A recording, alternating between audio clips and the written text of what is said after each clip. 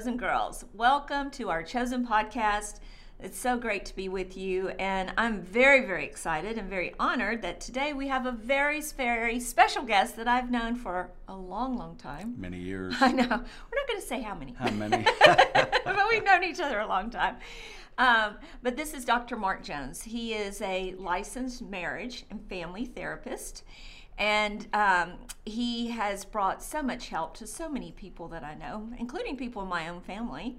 And it's been amazing. And we see things happen in people's lives and in women's and men's lives, but in women's lives that continue to happen. And we thought, let's talk about some things that are going to help you, our chosen girls, and all women who are all chosen, to live a better life, to live that amazing life that God has for you, the chosen life that God has for you, the abundant, amazing life, and to get rid of anything that would block God from moving or working in your life, and to have that relationship with Him, that communion and union with Him, and that nothing would keep you from having that.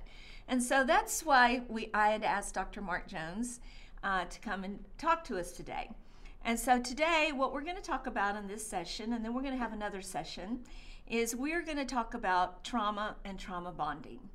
And, all of us, including me, that's part of my chosen message, is how I got to the chosen message, have experienced traumas and things in our life, things that don't go like you thought they would, things that obviously the enemy, because the enemy is the one who wants to steal, kill, and destroy, put people, and we don't fight against flesh and blood, but against principalities and powers.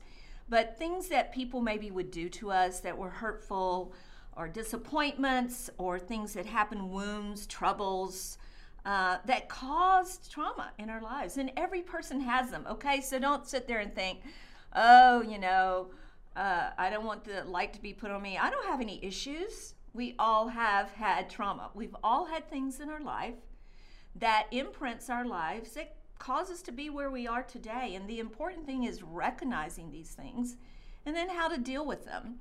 So why don't you tell us about what is trauma bonding? Because a lot of people and women here don't know exactly what it is, and they're not equipped to come through it, and then they bond with the trauma. So tell us what it is. Trauma bonding is something that happens to someone after they've had wounds with pain in it, and we're calling that trauma. And wounds with pain imprint an individual whether they want it to happen or not, meaning they're going to remember that event whether they like to do that or not.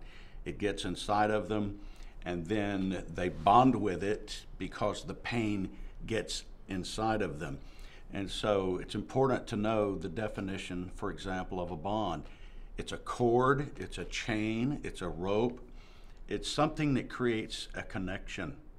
And so pain can create a connection as well. And then it imprisons or it captivates the individual, and the pain goes deep sometimes. Sometimes it's not as deep. Sometimes it's mild, sometimes moderate, sometimes severe, and sometimes trauma level. And then that pain creates the bond because you remember it. And then trauma bond means that you connect with that individual because of the painful experiences you had with them, or the painful experience you had with that circumstance. And yes, and then so that happens to you, and it's with that person. But then the other thing that, like I said, in my own personal life that I've seen, that then you take that on into other relationships, not just in the relationship or the thing that the situation it happened in, but you start carrying it, with you. And because we talked about it encoding in your memories, and so you're going to talk about that. But like I said, the way I got that, God, just showed me the chosen message was in my own life. The wound, the experiences that I had that troubled, that hurt me in growing up in my early years. And I did bond with that, and it manifested itself in my life in rejection. And so not just with the the person that caused the trauma, but Right. then everywhere I went, That's correct. I operated out of that root of rejection. That's exactly And that's all I knew how to operate in, because I didn't believe, because of the hurt, the things that had happened to me, that I was loved or accepted. Then every relationship I went into, or whether it was a friendship, That's doesn't correct. matter. Doesn't matter. I still was looking to be rejected, and I only knew how to really survive in that kind of in that kind of atmosphere, rejection. And so if they weren't even rejecting me, then I would do something to reject me, because to correct. feel rejected. And right? That's the way it works. Yeah. So if the theme of the wound and the pain a person has experienced is rejection, we use that example, then everything they feel, what they watch for, what they're hypersensitive to, is around the theme of rejection. They wonder if they're going to be rejected. They wonder if certain maybe facial expressions mean that they're being rejected. Yeah. And so it's a filter through which everything, all their thought world, their emotions run, until they get free from that and intentionally deal with it and get that healed.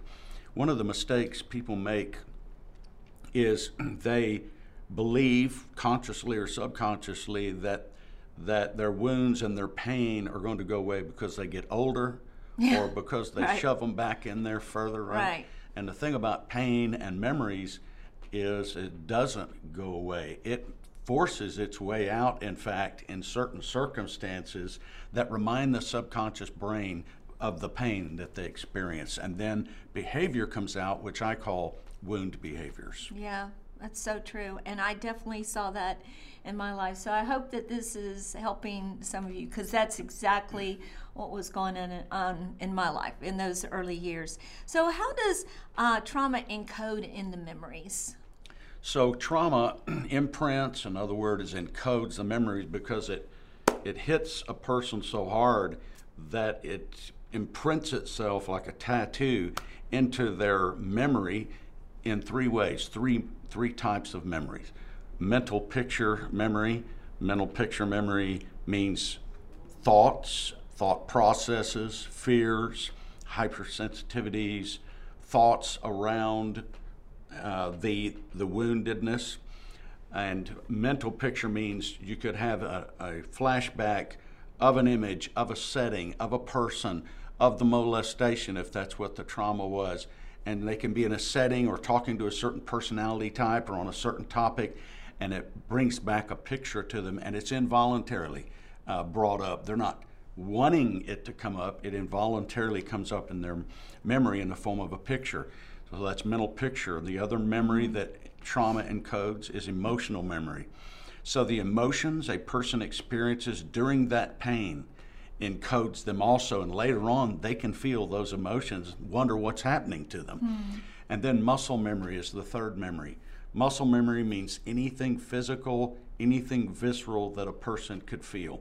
So for example, a person goes into a crowd of people and they start having an anxiety attack, or they start having anxiousness, more rapid heartbeat, and their mind starts racing, and they wonder what's happening to them. Nobody's saying anything bad to me, right? There's no obvious threat or danger. Why am I even shaking, with some PTSD symptoms?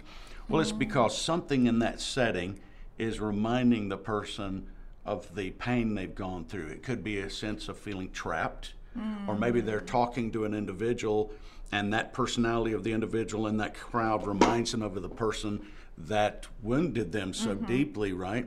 Abused them, for example.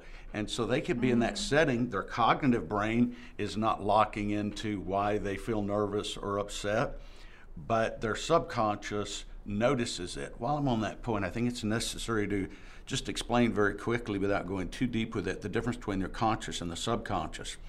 The conscious level mind is what you cognitively intend to in the moment or think about doing. You could drive down the road, for example, and you're going to, the other day, Teresa and I, driving down the road, we're talking about this restaurant we're going to eat at downtown. We're excited about it.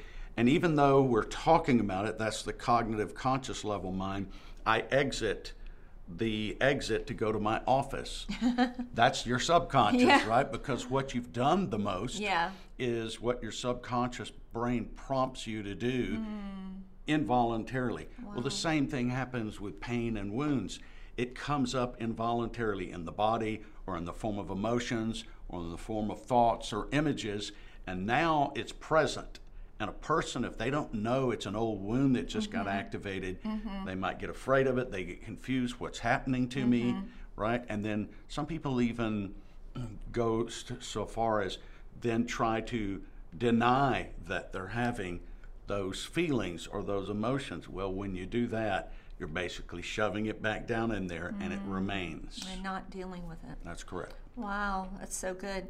I definitely can see, even in my own life, how, and then sometimes, like you said, you're like, now, why did that just happen? Or why did I feel that way? And you wonder. And I remember in my own life when I was walking out of rejection, like going, okay, now I just responded, and that's not me, but why did I do that? Or why did I say that? Like you said, it was involuntarily. And it was just really interesting. It's so true. It's so, so good. This is going to It will enlighten people and help them to know what's happening to them. Yeah. And a person could feel ashamed or maybe afraid or embarrassed if they have some symptom and they're not quite so sure what that is.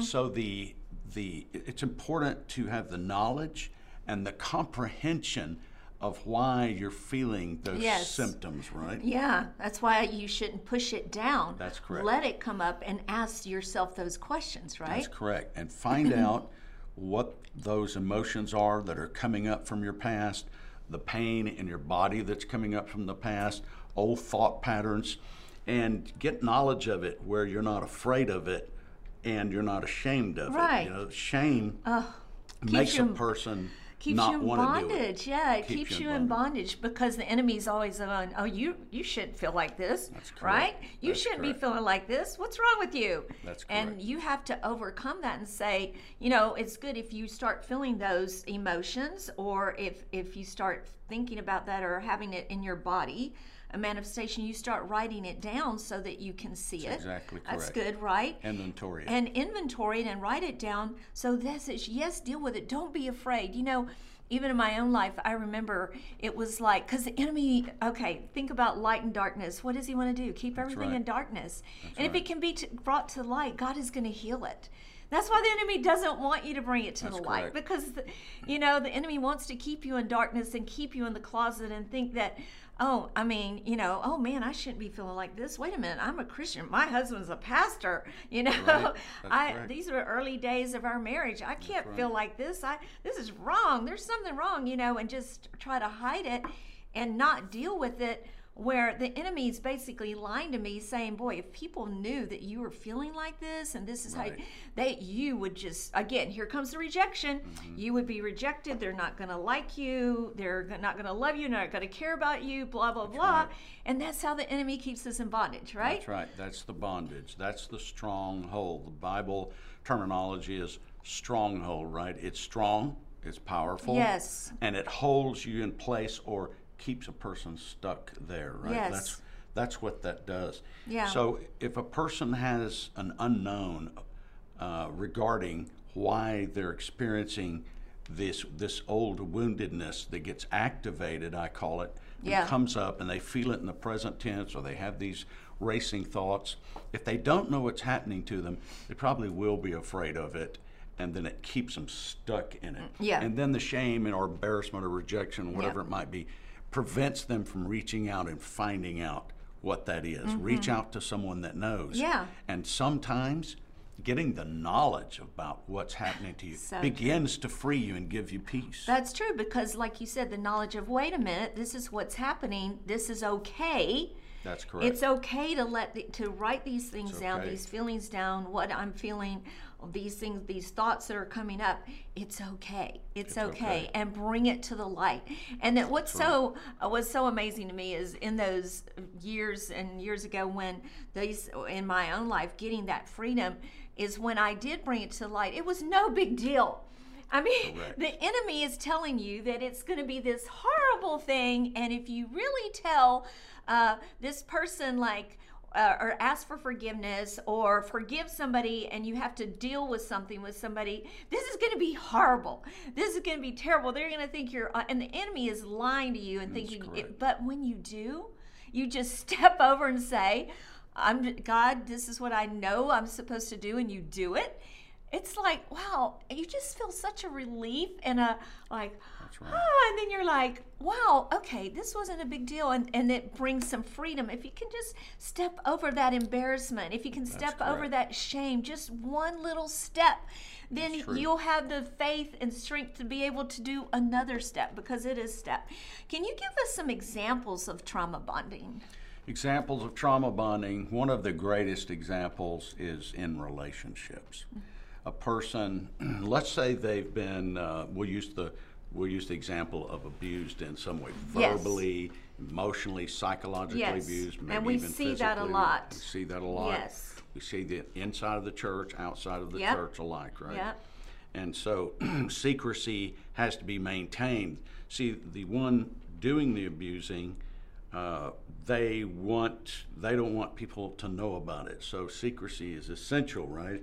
It enables. And the darkness again. That's the darkness. Keep it in the darkness. Keep it in the secret. Keep it in the darkness, right? Yes. That's why the Bible, like you were saying, kingdom of light. Kingdom of darkness. Yes. Secrecy equals darkness. Yes. It's an area where, demonic spirits have access to people who keep things in secret, right? That's true. All right. Yep. So what happens then is a characteristic in a relationship. If a person's been abused, for example, one of the classic trauma bonds is they finally maybe get out of that abuse, and then immediately or eventually they get once again attracted to a similar or same profile that's going to abuse them. Yeah. And they don't sometimes know it, but sometimes they do on some level. And they'll make maybe a statement to themselves or someone else like, well, the reason I get attracted to that same profile is the only thing I know. So at least I'm familiar with and how to navigate around abuse. Yeah. Wow. That's a classic trauma bonding. Wow. Being attracted to the same profile. And we do see that a lot. That's right. Now, you could also, if the wound in a relationship was something else, if it wasn't abuse, if it was neglect, then they'll be attracted to a profile who will also neglect them. In the form of, for example, a personality type who doesn't talk much. You ask them how they're doing, they just nod their head, right? And so they're internalizer, a deep internalizer. But if you had woundedness or suppressed anger with that internalization, it kind of tricks you or deceives you to believe that, oh, well, they're not angry. Remember, all anger isn't expressed immediately outward, right? True, that's true. It happens sometimes with an explosion. Yes, they keep pushing you down, and then all of a sudden, and then it explodes. Yeah. So if a person has had a trauma bonding, painful experience, and they're going to consider getting into another relationship, they should go and talk to someone about what their attractions are and why they're attracted, so that they don't just continue the same cycle. Pattern. Yeah. On this phrase, stronghold, in the Bible, the word strong, in human behavior, let's take this perspective for just a moment. In human behavior, if an emotion or a prompting or a drive to do something is really strong, people tend to believe it's true, and they believe they should do it because it's strong. Oh, wow. But just because it's strong, like a fear is strong, doesn't mean it's true. But it deceives people's mind that because it's strong and relentless, maybe it's true, or maybe they have to do it. Right. That has to be right because it's so strong. Yeah. And so you see, the kingdom of darkness steals, kills, and destroys. Yes. So the only thing they're after is some form of death. So what they'll try to do then is they'll come in right behind. If a person's been abused, a normal part of abuse is being accused over and over, that it's your fault that I'm abusing you, right? That's Yes. the indoctrination, the brainwashing that happens. Yeah. Well, look at one of the ways that the scripture identifies Satan, accuser. Yep. And so you Accuser of see the how brethren. in alignment, Wow. abusers that accuse over and over and over, it's Wow. your fault. This is the reason I'm calling you names, the reason I'm choking you out, the reason I'm saying these horrible things to you Yelling, is screaming, because throwing things at you. right, all this- yelling, yeah. throwing Yeah. is they're accusing their victim. It's your fault. It's your fault. See how close in alignment that is with Satan himself? Yes. Accuser. Yeah. So the nature of those two are so similar that it robs, it kills, it destroys someone's self-esteem, their confidence Yes. level, right? Yes. Their joy. Yes. And they even feel guilty if they're too joyful, and they certainly can't live a life of freedom and No. enjoyment because they've been accused for so long. They're hypersensitive of doing anything that could make their abuser angry at them again. Wow. Wow. It's so true. So And then that encodes them. And long after, for example, a victim gets out of a destructive relationship, those memories will be inside of their head, I'm in their sure. emotions, in their body. So growing up, I was around age 8 years old. We were, for a few months, thank God it wasn't longer than that, in an abusive relationship and with a stepfather. So we would have to watch him beat our mother in front of us. And I had hate for him. I had guilt because I couldn't help her, and fear because I'm next. Because see, they're unpredictable about what's going to set them off. Sure. And so in that kind of setting, it encoded me. And I didn't know later on, because I didn't have this knowledge and education and comprehension. I wasn't taught this. Later on, if I would just get in the proximity or close to a similar personality as stepfather, I would find my hand kind of shaking. I would tremble and wonder what was happening Yeah. to me. That's muscle memory, because that's what I was doing. That's what my body was doing when we were being subjected to his that. abuse. Yeah. And so it encoded me that way. And later on, 20 years, 30 years later, it doesn't matter, I finally discovered and connected dots that that's a form of a PTSD symptom, manifestation that originated from that abuse, that encoded me, and then it comes up later involuntarily, even though my cognitive, conscious mind looks around and I say, there's no danger, everything is good, why am I shaking? Why is my heart beating faster? That's the encoding we're talking about. So good. Wow. I know this is going to help a lot of you. Okay, what are some symptoms or characteristics of trauma bonding? All right, well, I'll talk about both momentarily here. Symptoms can be depression, anxiety attacks, panic attacks, generalized anxiety, where a person on a generalized level or basis, they just have anxiety. And what's happening is their brain is on high alert, looking for the next bad thing to happen, or bracing for the next bad thing to happen. Because many times in trauma and pain, you get blindsided by it, right? You're driving down the road, you don't know the red truck's about to hit the side of your car and roll you over, traumatizes you. Later on, what happens? Your brain's on high alert. If you can drive for a while, and after a while you get in the truck, your car, well, what happens? Your brain unconsciously, involuntarily rather, is looking for a red truck or anything red. It's on high alert. And so that can be generalized anxiety, panic disorder, it can be PTSD. Some people go obsessive and compulsive to compensate for feeling so uncertain and unstable that a trauma creates. So they overcompensate. This is a reaction characteristic that turns into a behavior. So they over-organize, have to touch doorknobs over and over and over, wash their hands 300 times because they are in control of that. And when they were traumatized, they weren't in control of it. So that's one of the behaviors that can develop out of it. Or social anxiety. Right? The mind can't keep up with all these people around them and all the moving parts. So they have anxiety, and so what do? In order not to have the anxiety, they withdraw. That's what happens to people, and it happens all of the time. And this will help people that have been through trouble in life, been through pain. It can be mild pain, it can be moderate, it can be severe, it can be trauma level. It helps them to know what these symptoms are, so they don't get stuck in that strong shame, embarrassment, exactly. and then stay in that whirlpool of circular thinking. Yeah, for sure. Wow, great stuff. Well, we're going to end this session, but we're going to come back because, hey, we don't want to let you just be hanging there, because we want to talk about how it manifests in your relationships more, and what do you do with it. So, we're going to talk about that.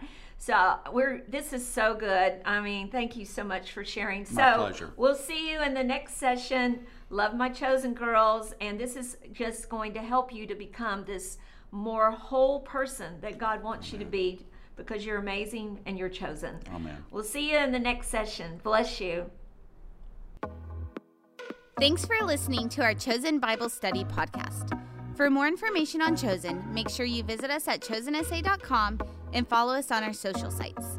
We'll see you next time, and remember, you are chosen.